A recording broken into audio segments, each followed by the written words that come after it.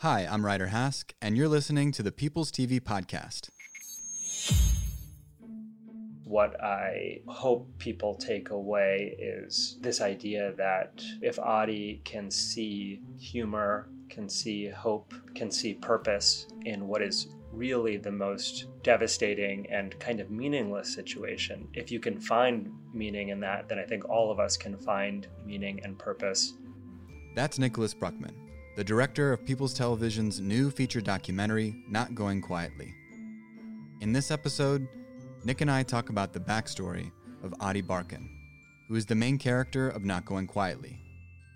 We also discuss our filmmaking process before and now during the COVID-19 pandemic. Thanks for listening. All right, Nick. Thanks for joining us again on the podcast here. How are you doing right now? Thanks, I'm doing well. Everybody's safe and everybody's healthy in my family, so I can't complain. Awesome. So tell me about Not Going Quietly, your third feature film. Sure, yeah, I'm excited to talk to you about it. So Not Going Quietly is my second feature documentary as a director. People's also produced the narrative film Valley of Saints before this, but from a documentary perspective, this is our second feature. And I've been working on it for 2.5 years, ever since I met Adi Barkan, who is a prolific activist and organizer who lives in Santa Barbara, California.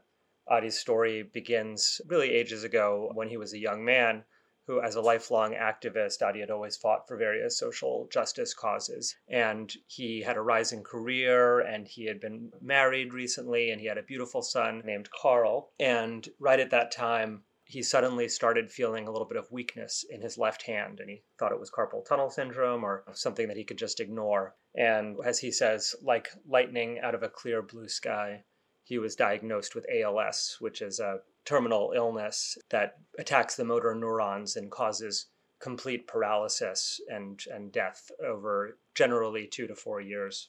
Adi had his whole life in front of him. He had this great career, this young family.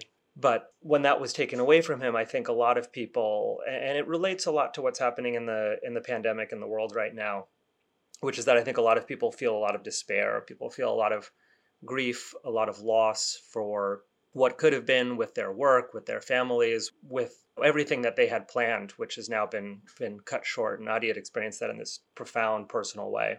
And where I think a lot of people would step back, a lot of people would grieve or retreat into the personal, Adi did the opposite. Adi had really spent his whole career as a community organizer and activist telling other people's stories. He'd worked on immigrants' rights issues. He'd worked on transforming the Federal Reserve. But now that this had happened to him, this diagnosis, it really became his story that had this power. And so he started telling his own story of what had happened to him and his own battle with the insurance companies and with the healthcare system. And right around that time, Congress proposed a tax cut that was going to cut into healthcare.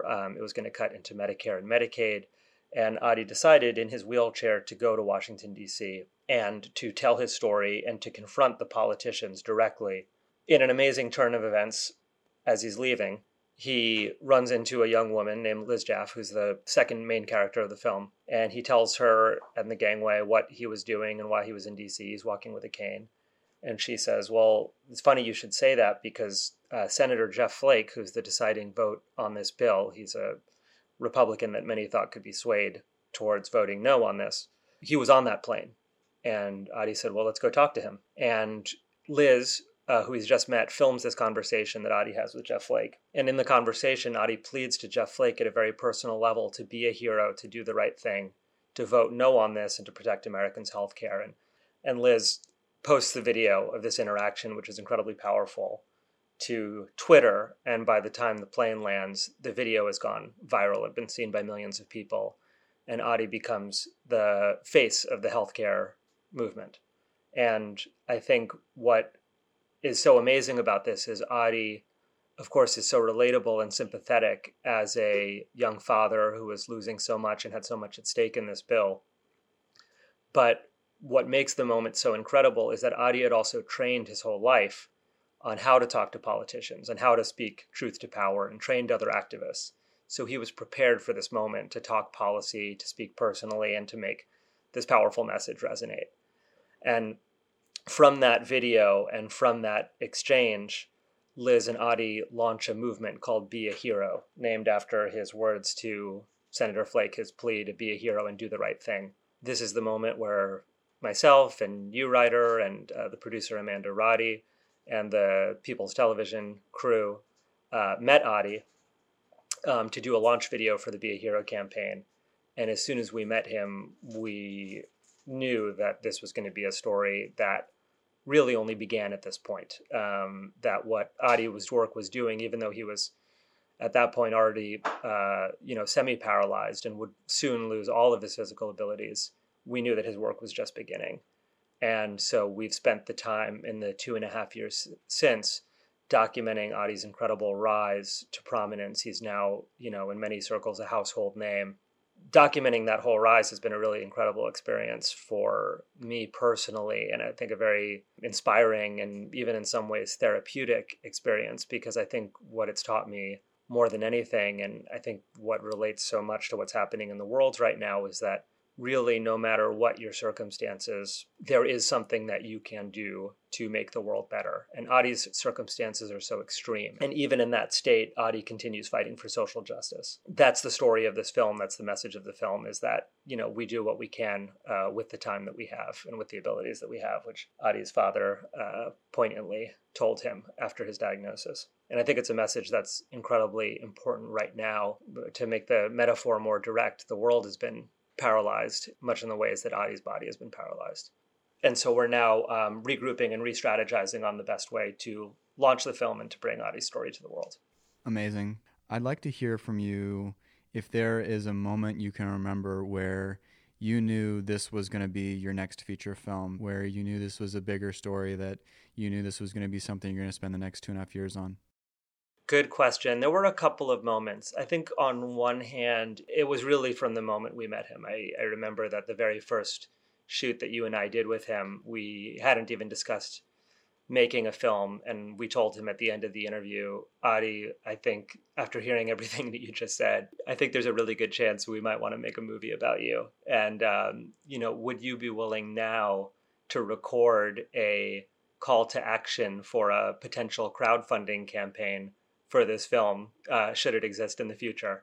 And he said, yeah, of course. And the reason we had to do it now and then was because Adi was losing his voice, and he really only had months left to speak. So I think it was really the moment we met him that we knew there was a potential, and it was really because of the power of the things he said. It wasn't because he was dying. It was really, and when I say the things he said, it wasn't just that they were such profound statements about democracy and reimagining our collective futures, which is what inspires him so much, but also his sense of humor about himself, his self-deprecating quality, his realness, his kind of filthy sense of humor and openness and reflectiveness on his own mortality that I thought was so attractive and made you want to be in his presence and made you feel comfortable thinking about those issues for yourself and felt so universal. Yeah, he's definitely an authentic character.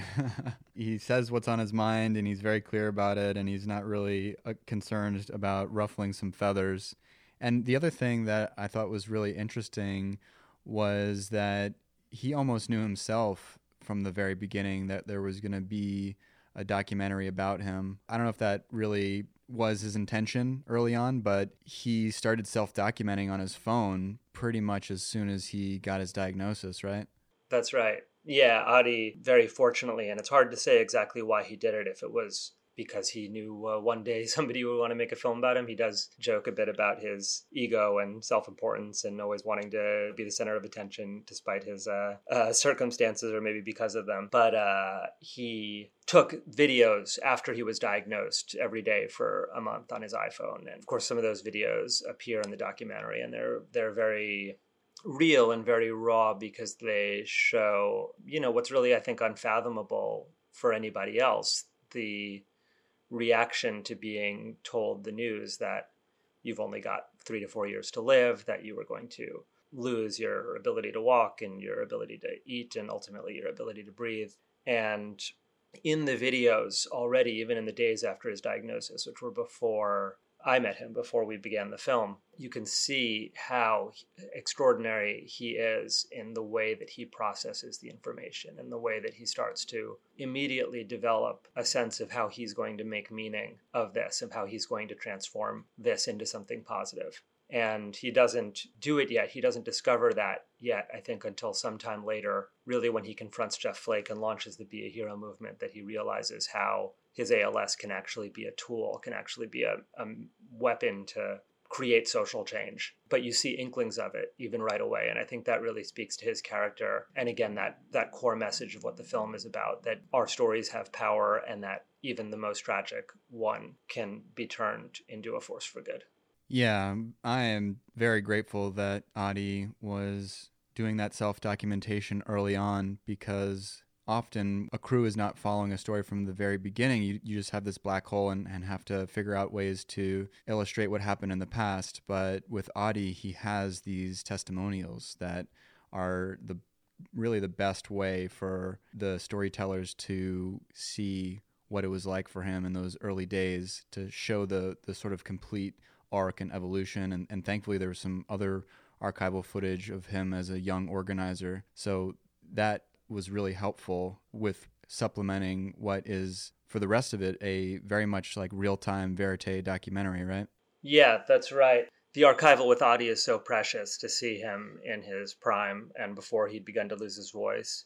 It's so powerful to see that in contrast to who he is now. And of course, you see in that footage not so much how he's changed, but actually how he's remained the same, which is what's so powerful about him. And we were lucky that it exists. There wasn't as much of it as we wanted. We knocked down every door to find old clips and videos of him. His family wasn't a very home video family. There's very little of him in his early childhood. So it actually wasn't a situation where we just had this amazing abundance of archive. We actually really had to dig for it. And we're only able to find a few very specific clips, but they were the ones that we needed to tell the story. Going back to your other point just about when we decided to make the film, I think the other real catalyst for it, and the two other dynamics that you see play out in the film are one, when Adi and Liz, his new partner in crime of the Be a Hero movement, decide to launch a tour to cross the country and go to the districts of the representatives who voted for this tax cut that would cut into healthcare. And their plan is to go around, confront them, capture Adi confronting them or their staff on camera, bring other people with healthcare stories to those staffers to tell their stories, much in the way Adi told his story to Jeff Flake, create online videos about that, post them, and help try to mobilize people to vote against those reps and really get vengeance over the representatives that aren't doing right by their constituents and aren't doing right by Americans by taking away healthcare for people like Adi. And as a filmmaker, I was really attracted to that idea for a story, not just because of the classic road trip cinematic experience, but really because of this idea of traveling the country and telling stories, of bringing sick people to confront politicians and using those stories and putting those on camera. And really what he was doing and what Be a Hero is doing is making these little pieces of media, making these short films in a way. Of course, they're doing it on Twitter and with cell phones, but it's a movement of stories being used as, again, tools for social change.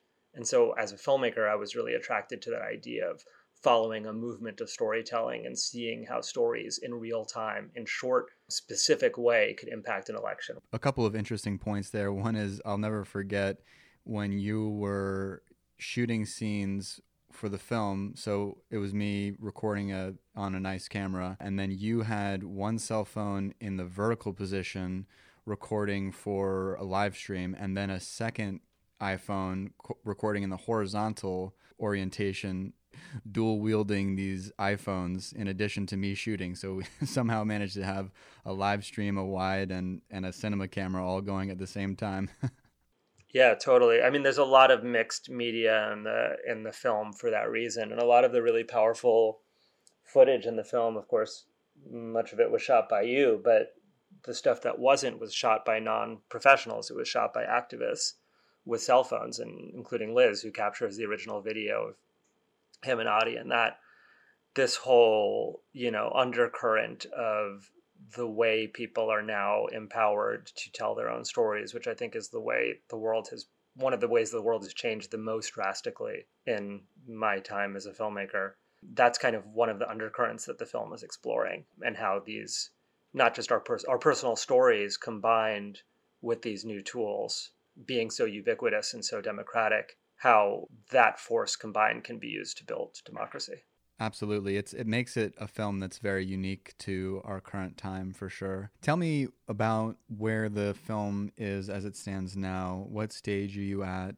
And I'd also like to hear how you've been able to adapt to the situation that we're in with COVID-19 and everything suddenly turning into work from home or remote collaborations.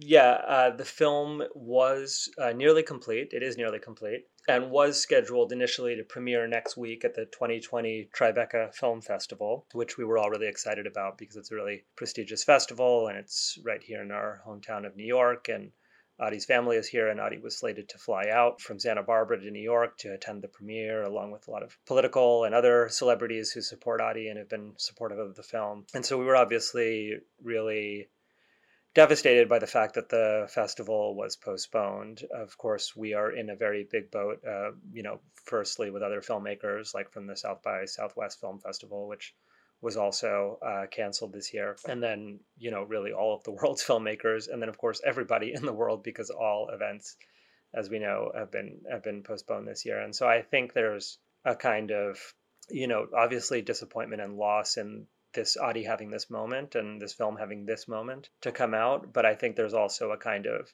solidarity between creatives, and actually, I hope emerges from this solidarity of the whole world that's experiencing this, I think, uniquely connected experience. I guess uniquely disconnected in that we're all unable to physically connect, but connected by the internet and connected by the shared experience of global pandemic. The obvious irony here is that Adi has been spent the last several years, and what the film tracks is Adi's struggle to create universal health care and to create a more equitable health system that is so clearly needed, especially in the United States, as you can see, as a result of this pandemic. And then the film festival telling his story, about his fight for healthcare was postponed by a global health crisis.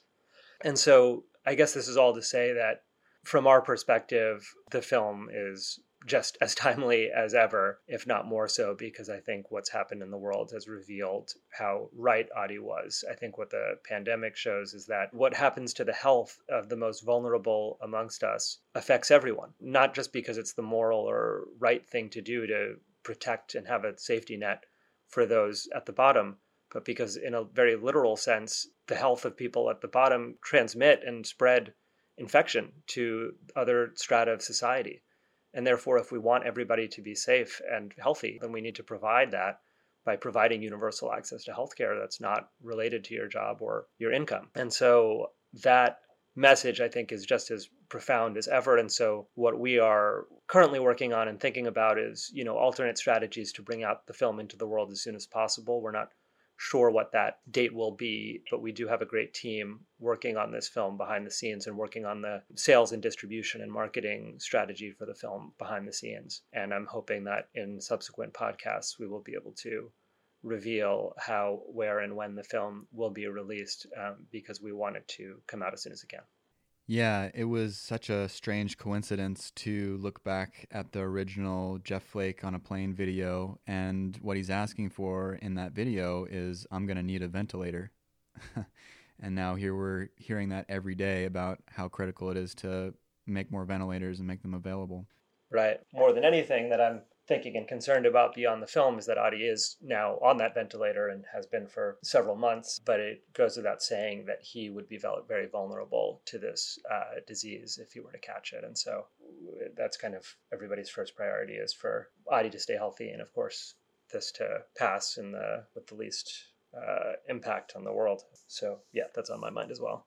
So just tell me a little bit about that remote collaboration, because I think there's something other filmmakers could learn from this, talking about your experience working with your producer and your editor, being used to sitting next to each other in the edit bay and having that direct communication. All of a sudden, now you're all separated but still needing to create the same work? Like, what was the transition like? And maybe if you could share if you've learned anything from in that process. I know it's only been a couple weeks now, but I'm sure that there's some takeaways you've had so far on the differences or similarities or pros and cons of that. Yeah. So we all, in mid-March, as it became clear that social distancing was going to be necessary, we all took our respective workstations home and closed the People's TV office in Midtown Manhattan. We, hopefully temporarily, and we, both for our commercial and nonprofit and advocacy work, as well as the documentary film post-production team, all began working remote. And that core team is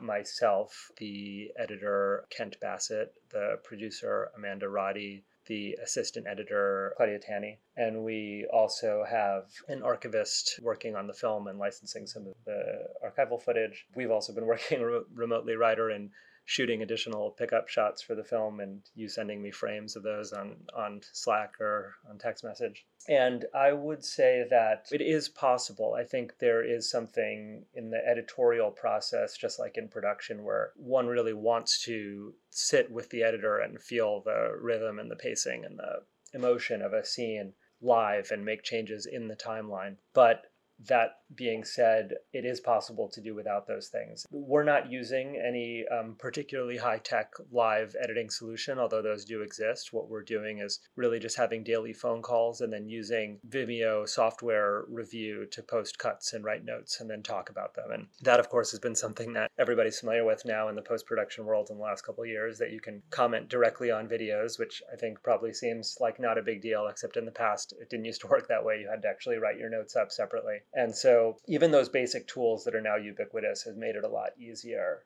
And obviously the ubiquity of video chat has made it possible for people to stay connected. I will say that I really miss working with editors in person. I think it's definitely my preferred way to work as a director and as a producer. But, we've made it work, and we're now, working in Google Docs and on Vimeo and debating nuanced notes and sending photos of frames or sending 15-second exports of sequences and quickly reviewing them and turning around feedback as we work towards the picture lock of the film. We're working remotely with the composer who's doing the music and the motion graphics team at Odd in the same way. Thinking about the audience, who is this film for, and what would you hope that they take away from it after watching it? Great question. The audience for the film is very broad. The film obviously has a social justice message that we've been talking about quite a bit, but I hope that when audiences see the film, they don't see it as a polemic or an essay or a diatribe about how they should feel. I hope that they see it as actually a father and son story, as a love story between Adi and his wife, as a buddy comedy between him and Liz and Nate and Helen and the others who go on the Be a Hero tour. It's a universal story, I think, of overcoming adversity that I hope people find uplifting, not just on a political or activist level. And I think those audiences could be young people and politically engaged and activist people like Adi. It could also be people who are older and people with disabilities who can relate to Adi, who face the same challenges and adversities that Adi does. I think across all of those audiences, what I hope people take away is this idea that if Adi can see humor, can see hope, can see purpose in what is really the most devastating and kind of meaningless situation, if you can find meaning in that, then I think all of us can find meaning and purpose in whatever we're going through, whether it's a global pandemic, which obviously has a lot to teach us as a society, whether it's a personal illness, whether it's a death or a loss or a cancellation of your creative endeavor. I think the obstacles can actually be the thing that creates the path forward. I find personally to be very moving and hopeful, and what made me attracted to telling the story, and I hope I can make other people feel the way Adi makes me feel in that way. If there's a political issue in the film at its core, I think it's that we should come together as a society and provide universal single-payer healthcare, whether that looks like Medicare for all or a public option, or however we get towards that goal, that we head there as quickly as we can as a society in the United States and globally. Beyond that, I think Adi's core message is really that we participate in the collective and that our needs and our desires are part of as he says in the movie, are part of something bigger than ourselves. He says often that the cure for the problems with American democracy is more democracy, meaning more participation, more activism, more advocacy, more fighting for not just oneself and one's family, but for greater society, I think is, obviously a broad brush and a lofty goal, but that's what Adi embodies. So tell me about the most difficult part of this entire process. If there's some element of production or post-production or anything related to producing the film that you look at as like one of the biggest hurdles that you've been trying to deal with? Yeah, I think the editorial process has been very, challenging. I think anybody who's edited a documentary would agree. We have about 400 hours of footage that is being cut into a approximately 90-minute movie. So it requires tons of decisions. There's many different movies that could be made with this footage, and we want to make the right one and do right by Adi. The business side of independent cinema, documentary or otherwise, is very challenging right now in the age of streaming consolidation that has really changed the film industry writ large, but I think has been particularly hard for independent filmmakers like ourselves. That's been challenging. We are really grateful to have really great partners on this film, namely Duplass Brothers Productions, Mark and Jay Duplass, and the company president, Mel Islen, who have been really supportive of the film for the last year and have helped us get the film finished and out into the world, and are executive producers of the film, as well as Bradley Whitford, star of West Wing and Handmaid's Tale, and who is a great advocate and activist himself, personal friend of Adi's, who's helped us tell the story and helped us with financing, and amongst other folks who I should mention as well, like Pat Ma Productions, Nina Tassler, and Joan Borstein, who've also helped support the film, and I think we'll all be part of a kind of coalition that we're going to build to get the film out in the widest way possible. Well, thank you, Nick. This has been really fun. Thank you, Ryder. Thanks for listening. If you enjoyed this podcast, please subscribe to catch our next episode.